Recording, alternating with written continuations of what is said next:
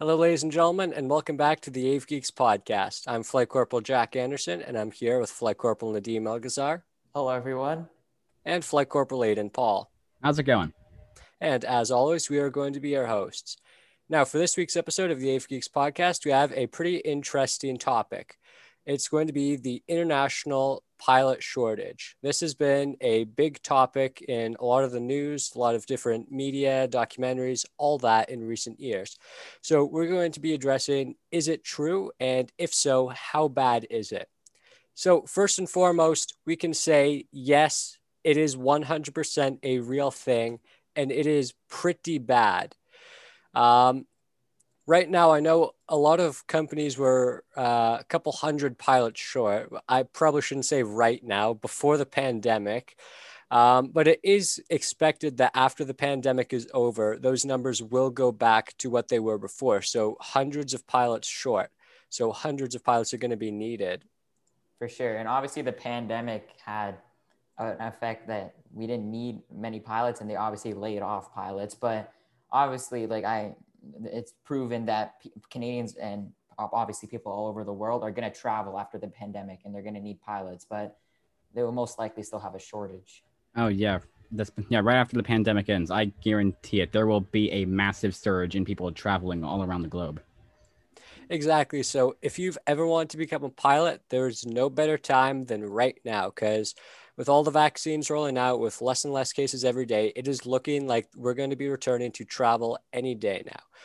But with all that said, let's talk about what is causing the shortage. So first of all, the cost of becoming a pilot, because I don't think a lot of people realize how expensive it actually is. So, first of all, it is not required, but pilots that have a college degree are greatly favored over pilots that don't. Now, the average cost of a college degree in the United States is $133,000. Hold on. I'm So, going to have a calculator out, and I will let you guys know the cost of becoming a pilot at the end. well, I do have that written down here. I calculated this before we recorded this. All right. No problem. I should clarify right now, everything we're doing is in pre-pandemic US dollars, because those were the easiest sources I could find for the Americans. I did find a few for Canadians, but nothing was really uniform. And the Americans were the best sources I could find. Now, so after they get their college degree, they're going to need a private pilot's license, which requires 35 hours of flight. So these flight hours will cost about $140 per hour, which after the 35 hours will work up to $4,900. Now, that is just the flight hours. That is not to mention all of the classes, all of the books, all of the lessons that they're going to have to take. But all total, all added up, the cost of getting a private pilot's license can be anywhere between $8,000 and $14,000. Okay, if I could jump in. Mm-hmm. If you already have a degree, if you paid for that degree and got your pilot's license, not even guaranteeing a job, you already spent around $145,000.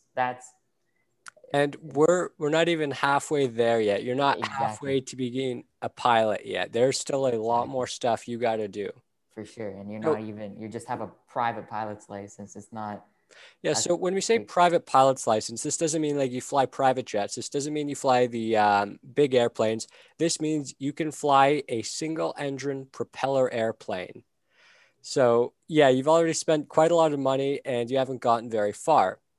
So after this, a pilot will need to have 15 hours of instruction in order to get an instrument rating. They will also need to get an additional 215 hours of flight time. So these additional 230 hours of flight time will cost about $24,400. That is pretty insane. For sure. And these are just hours that you don't even spend, like, really. Obviously you benefit off of experience, but you're not really learning like a crazy ton during those 215 hours, or just to pass sort of a bar. Mm-hmm. Now, so when I said this was all added up at $24,000, that was not including transportation, housing, books, all the other required equipment. And so with that, the price of getting a commercial pilot license comes up to about $32,400. So yeah, we're already pretty high up there. We're very deep in debt if you're trying to get a pilot's license. So I actually have it written down here. So far, we are up to over $165,000 in education costs. Now, at this point, a pilot is still not able to fly for most airlines like Air Canada, KLM, or Delta. To do that, they need an airline transport pilot license. And to get one, they are usually required to get about 1,500 flight hours. So if the pilots were to pay for this flight time themselves, it would cost about $135,000 just in rental fees. That is, again, without the storage of the aircraft, the fuel, the transportation, get into an airfield, the housing. So again, you can see we are up to a very massive amount of money. I can say we just to pay for your plane and the other stuff that we've done so far, you're up to $313,000, which I don't know. I don't even know if at this point, like, just you're not even flying for a major airliner yet. So, or maybe at this point you got to it, but that's still not a lot of money. You're not making that much. Like, you have to obviously pay for everything that you do. So you're in debt. So for this, with 1,500 hours, most of the time you won't see a pilot just rent an aircraft and fly for that. They'll typically get a job at a smaller company that, tows banners, flies skydiving planes, or they operate smaller airlines that, only have single engined aircraft that they can actually fly. But again, those don't typically make a lot of money working for one of those. Now, after spending hundreds of thousands of dollars and being in school continuously for almost a quarter of their life, a pilot can start working for a major airline. But how much money do they actually make at this first stage in their career? Well, drum roll, please.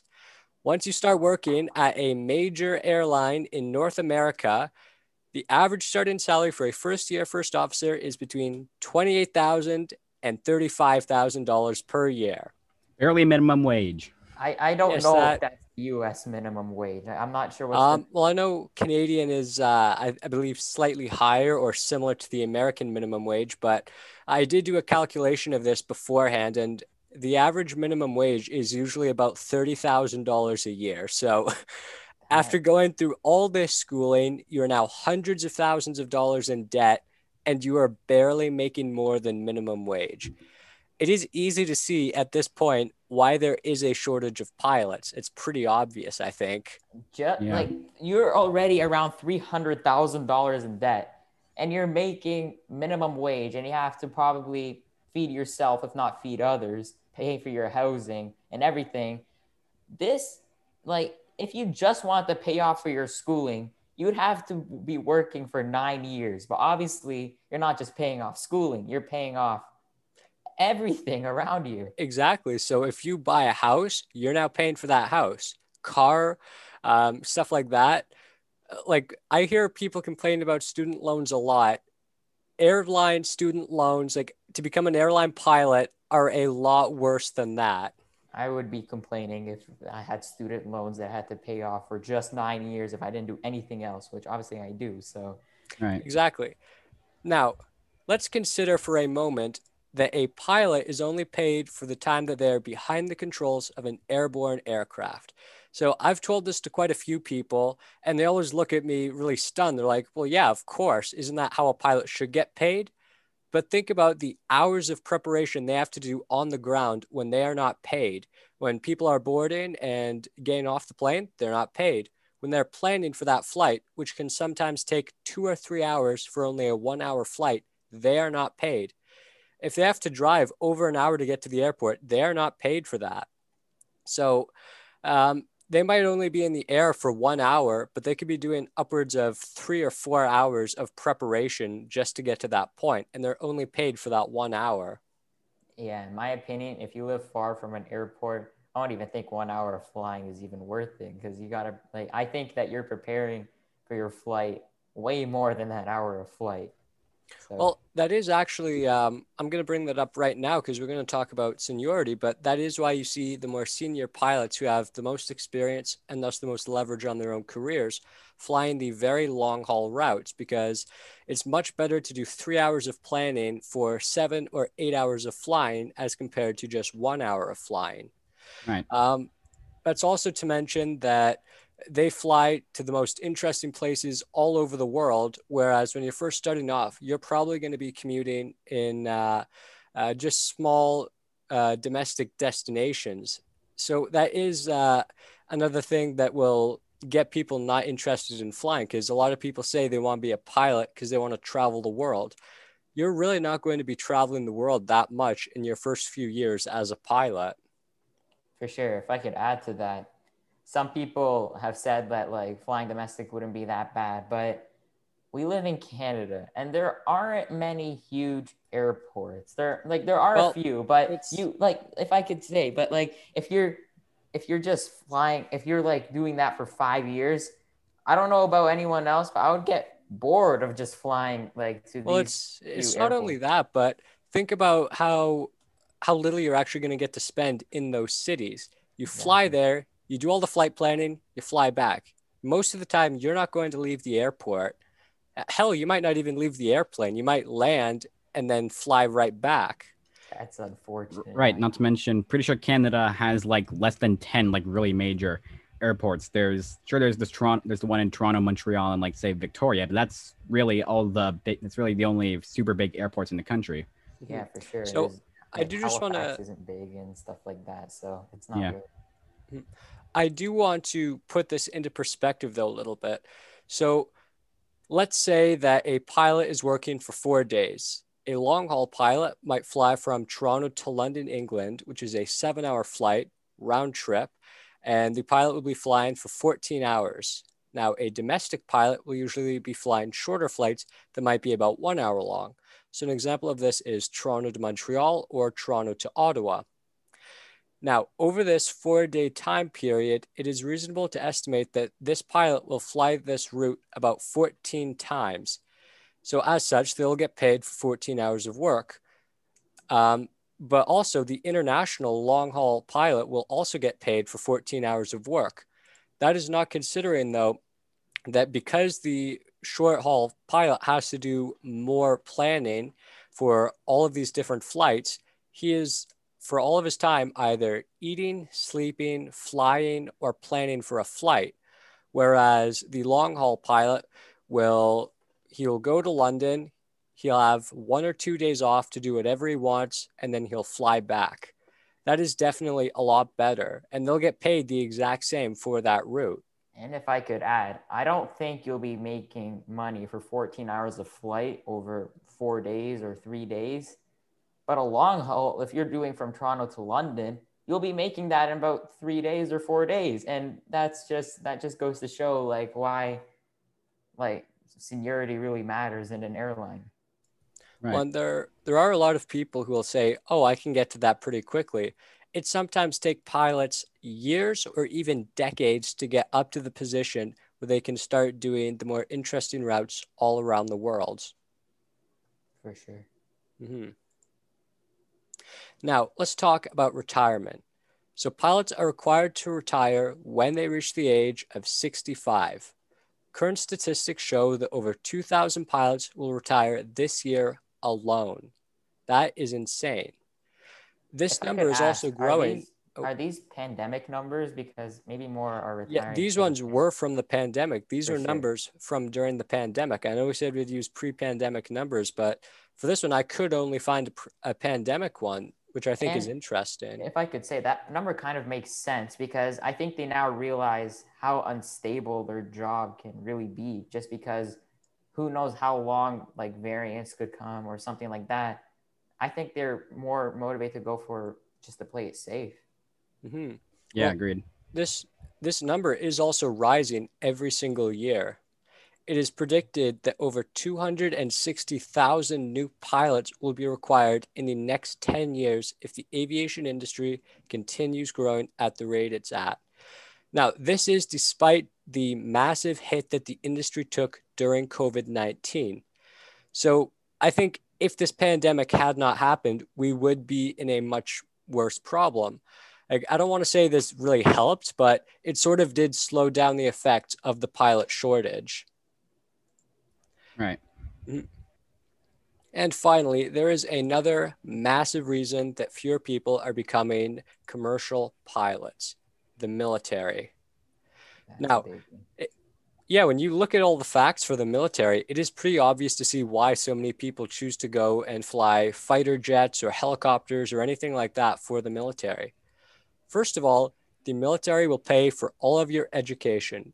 For all of the military academies in Canada and the United States, tuition is free, but instead of paying, the students commit to years of service. But I mean, if you're going to the military, you've sort of already wanted to commit to service anyway, right? So Right. that doesn't exactly seem like much of a downside.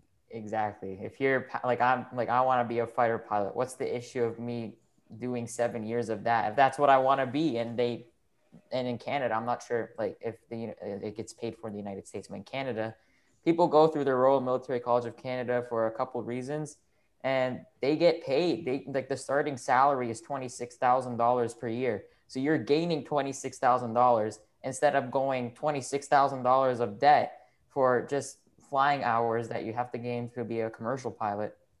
Right. Exactly. And in the United States, it's, I believe, about $12,000 a year.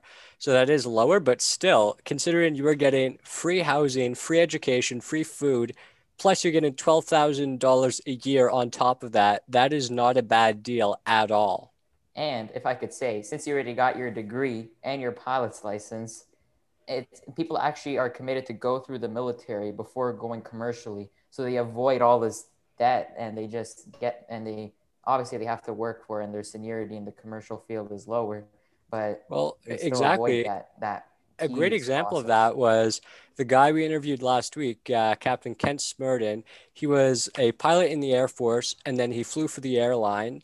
He told to us that the reason he joined the Air Force was because he did want to be in the airlines, but he figured, why should I have to pay all that massive amount of money when I can just go through the military? He can also get paid for it, and then he can just transfer out after his years of service are done. It really is Exactly. a great deal. And he Right. did go to the Royal Military College of Canada, and he probably got paid. I'm not sure if the starting salary what it was then, but you're still gaining. You're not losing. Right. Exactly. And another big selling point is that in the military, you also get a housing allowance. So when you move to a new base anywhere in the world, or when you're getting stationed somewhere else, the military will pay not only for you to move, they'll pay for you to hire a moving company, but they will give you an allowance that you are allowed to spend on a house. And that's on top of the 12,000 per year that you made in the academy. So again, there's another reason you're essentially getting a free house from the military. Great deal. That's why not? Like it's just another thing on top of getting paid. Right. Well, and adding on to that, almost immediately, a member of the military will be stationed somewhere all over the world. Now, in Canada, we don't have as many international bases, but if you join the US military, yeah, they have bases all over the world. And if you're going through as a pilot, you'll graduate as an officer. So you won't be an enlisted man, you would be an officer, and you'd have much more say over where you can actually go. Again, this is a major selling point. You get to travel the world instantly. For sure. That's Yeah. You could. especially Yeah, if you could you're go anywhere. passionate about that.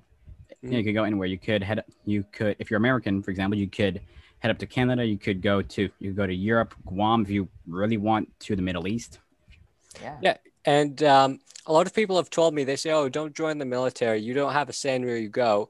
Um, sure, you don't have like a definitive, you say, I want to go there, then you go there.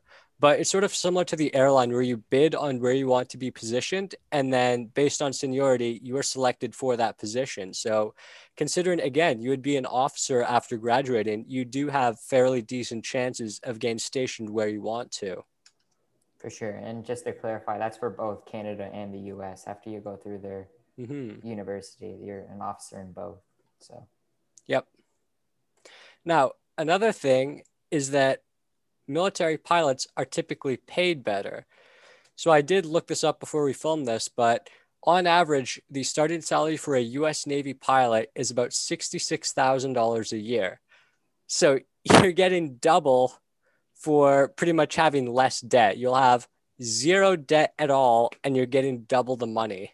For sure. I'm Again, not sure if the numbers change throughout years of experience, but the well, starting price, I'm you pretty sure, eliminate yeah, all they this do go debt. up. Mhm. So Yeah, starting price at $66,000, or starting salary, I should say, at $66,000 with absolutely zero debt.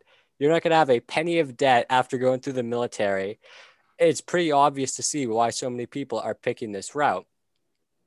Now, one final thing that we did want to mention that it doesn't really get brought up as much is that military pilots, they do have, I'm trying to think of a good way to word this, but a lot of people think of them as being cooler than an airline pilot. Like a lot of people say that, oh, I want to be a fighter pilot. Like that's the one thing I have my heart set on, or it's like on their bucket list to one day fly in a fighter jet. So to get paid to do that is pretty great.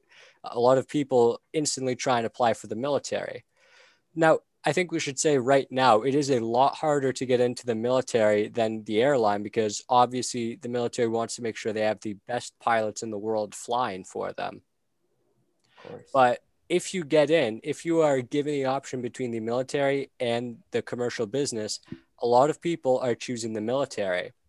Yeah, right. I remember in one of our previous episodes, I can't remember his name now. We interviewed a helicopter pilot a while back. I remember he said that it was easier to become a doctor than to become a helicopter pilot in the military, in the RCAF. I completely agree with that. They have the program, and in Canada, like they don't. And obviously, it's a more like I guess people would prefer to become. A lot of people like I feel like a doctor is a more favored job, than because you have to really be passionate for a pilot, but a lot of people are pushed into doctors. So Now, of course, there are people who are going to say, oh, I don't want to join the military, or they're pacifists and they choose not to, or they don't condone the military. But if you aren't one of those people, if you are an outside observer who has no biases whatsoever, and you're looking in and you're saying which one you think is better, and you're given an option, it's pretty obvious that the military is a much better option. for sure. hmm Now, with all that Also, said, want to add on to that. Sorry for interrupting you, but real quick, I want to add on to that all these aren't percentages from the Air Force. I don't want to mention that for people who don't want to go into the military simply because it's dangerous. I just want to mention real quick, 10% of jobs in the U.S. military, for example, 10% of jobs are actual combat roles, which is very low. For sure.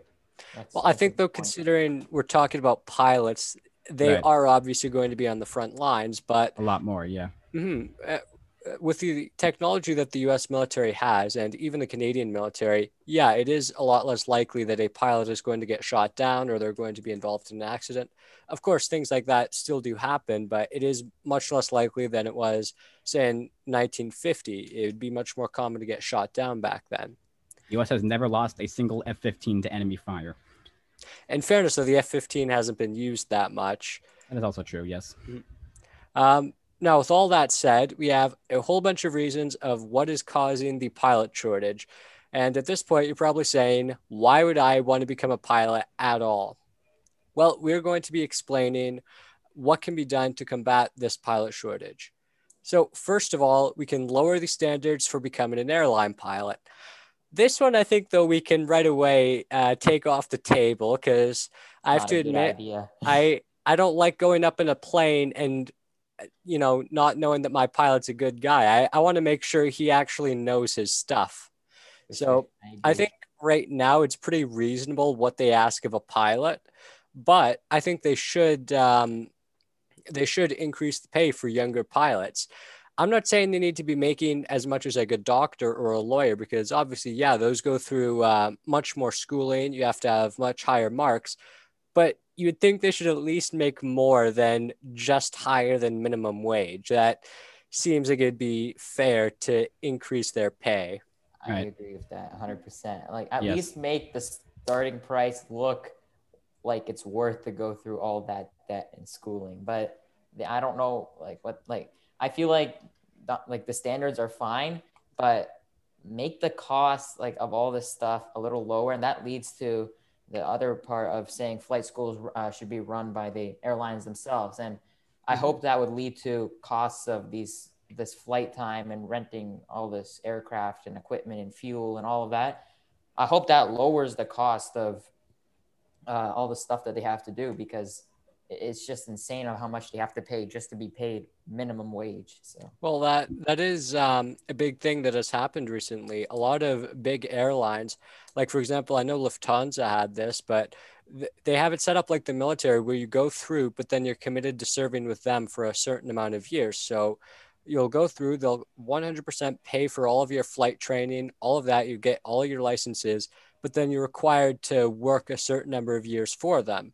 Obviously, this is a much better deal, though, than going and paying for it yourself. So I also think it's better than the military if you're dead set on being an airline pilot. Like, yeah, if you want to be in the military, go be in the military. That's your choice. But if you are dead set on being an airline pilot, I'd recommend you look into flight schools run by the airlines before you look at the military. for sure. Right. Mhm. Now, with that said, that just about brings us to the end of our time tonight. But before we leave, we would like to have a quick word from our sponsor. This podcast is made possible by the 102 Squadron Air Cadets. Due to the pandemic, we have been unable to do our normal fundraising this year, so instead, we made a Squadron cookbook. All three of us are members of the cookbook committee and have seen the months of hard work that have gone into it. This book contains recipes from almost every cadet, officer, and member of staff. Books are available for pre-order now and can be found on the 102 Squadron website under the Announcements tab where there is an order form. These books go towards supporting one of the best youth programs in Canada, and we cannot recommend them enough. For sure. And- They are just, that's our main fundraiser for this year. And if you live in Barrie and can pick it up curbside, it's $15. And if you don't live in Barrie, if you live anywhere, I think it's only Canada or Well, it's only Ontario, actually. You can only order it Ontario. through Ontario, but Yeah, still, it's a very good book. Tells the story of probably what I think is the greatest organization in Canada for youth. And I would just recommend you go and buy one. Now, with all of that said, we'd like to once again thank you for listening to the AV Geeks podcast. Goodbye, and we'll see you next time. Have a good have one. a good one.